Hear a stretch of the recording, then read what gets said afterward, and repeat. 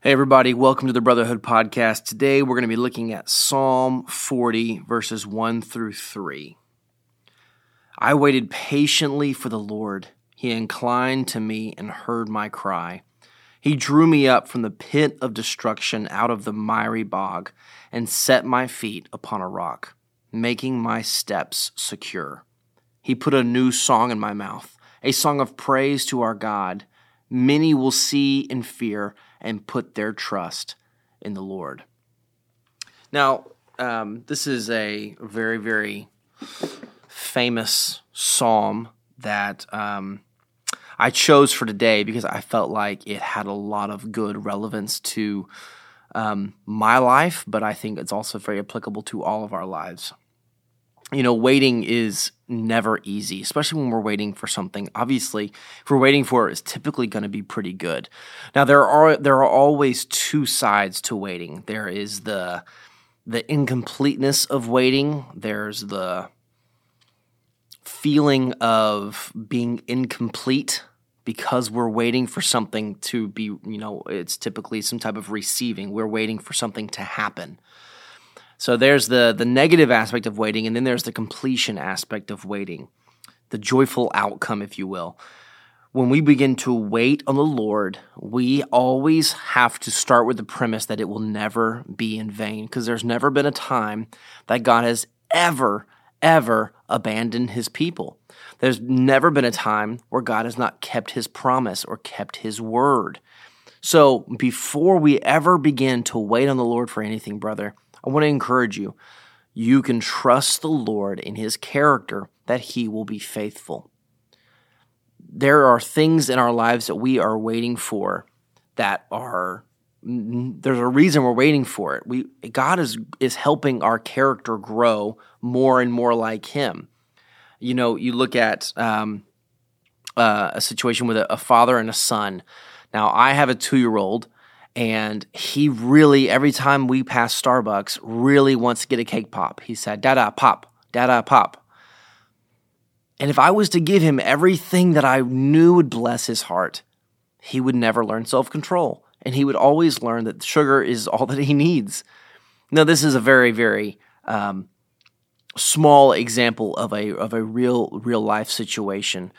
But the premise is still there. God, waiting for things that God wants to bless us with. There's a purpose to it.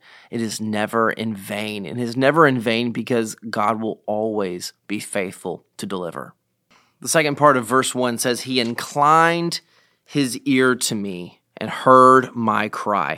You know, you could imagine this same picture we've been seeing all throughout these of a father stooping down, bending his knee to a child and hearing and not just hearing and listening, but entering into the pain of the cry, of our cry and of our pain. I think this is beautiful because it is removing any perceived distance between us and the Lord. The psalmist is writing a very, very clear picture of how the Lord loves to enter into our pain. Brother, whatever you're walking through, the Lord is not separate from it. In fact, I'm reading a book right now for school that was talking about grief and how, how do you respond to someone who's just lost a family member, in a traumatic way, a car wreck or something along those lines. It said, one of the most beautiful ways it illustrated God's care for people. It quoted a pastor that had said, before anyone ever knew about the car accident or the diagnosis, the Lord knew first.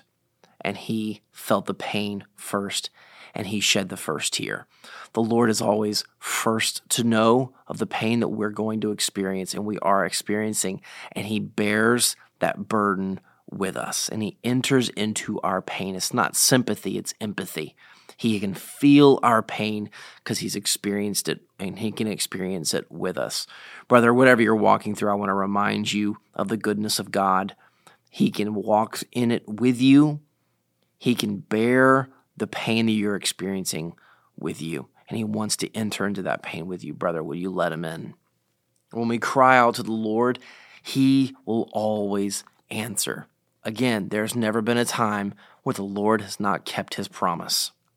Verse 3 says, He put a new song in my mouth, a song of praise to our God. Many will see and fear and put their trust in the Lord. Well, just right off the bat, how will many see and fear and put their trust in the Lord? It's based on us sharing with others what God has done in our life. Brother, when the Lord does something in your life, when he is faithful, it is our job to share that so that others can hear. That is how many will see and fear the Lord and put their trust in the Lord. Now, remember, the fear of the Lord is not literally being afraid of the Lord. It is a reverence. It is a holy reverence of understanding God is so powerful and so good that my heart naturally wants to bow down before him. My body naturally wants to sit in awe and reverence. It is not being afraid of God as in he's going to do something. It is, oh my goodness, the holiness of God is so powerful. I can do nothing else but worship him. That is the fear of the Lord. Brother, that's what we're called to do.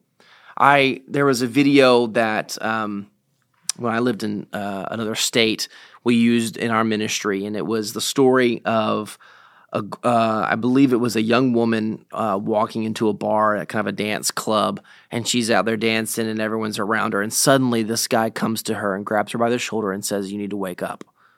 You need to wake up." And she's like, "Get off me, get off me."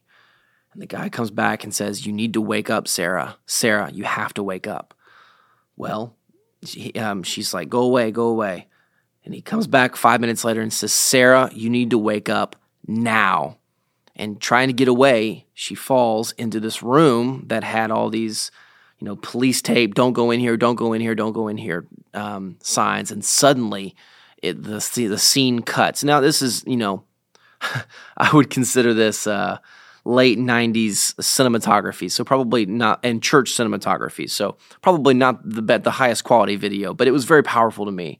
She wakes up and she's in a coffin, and she sits up in the coffin and she's surrounded by everyone else, all of her friends that she was hanging out with. And the guy who was trying to tell her to wake up was sitting there talking to someone else, and he said, "Sarah, I'm so glad that you're here.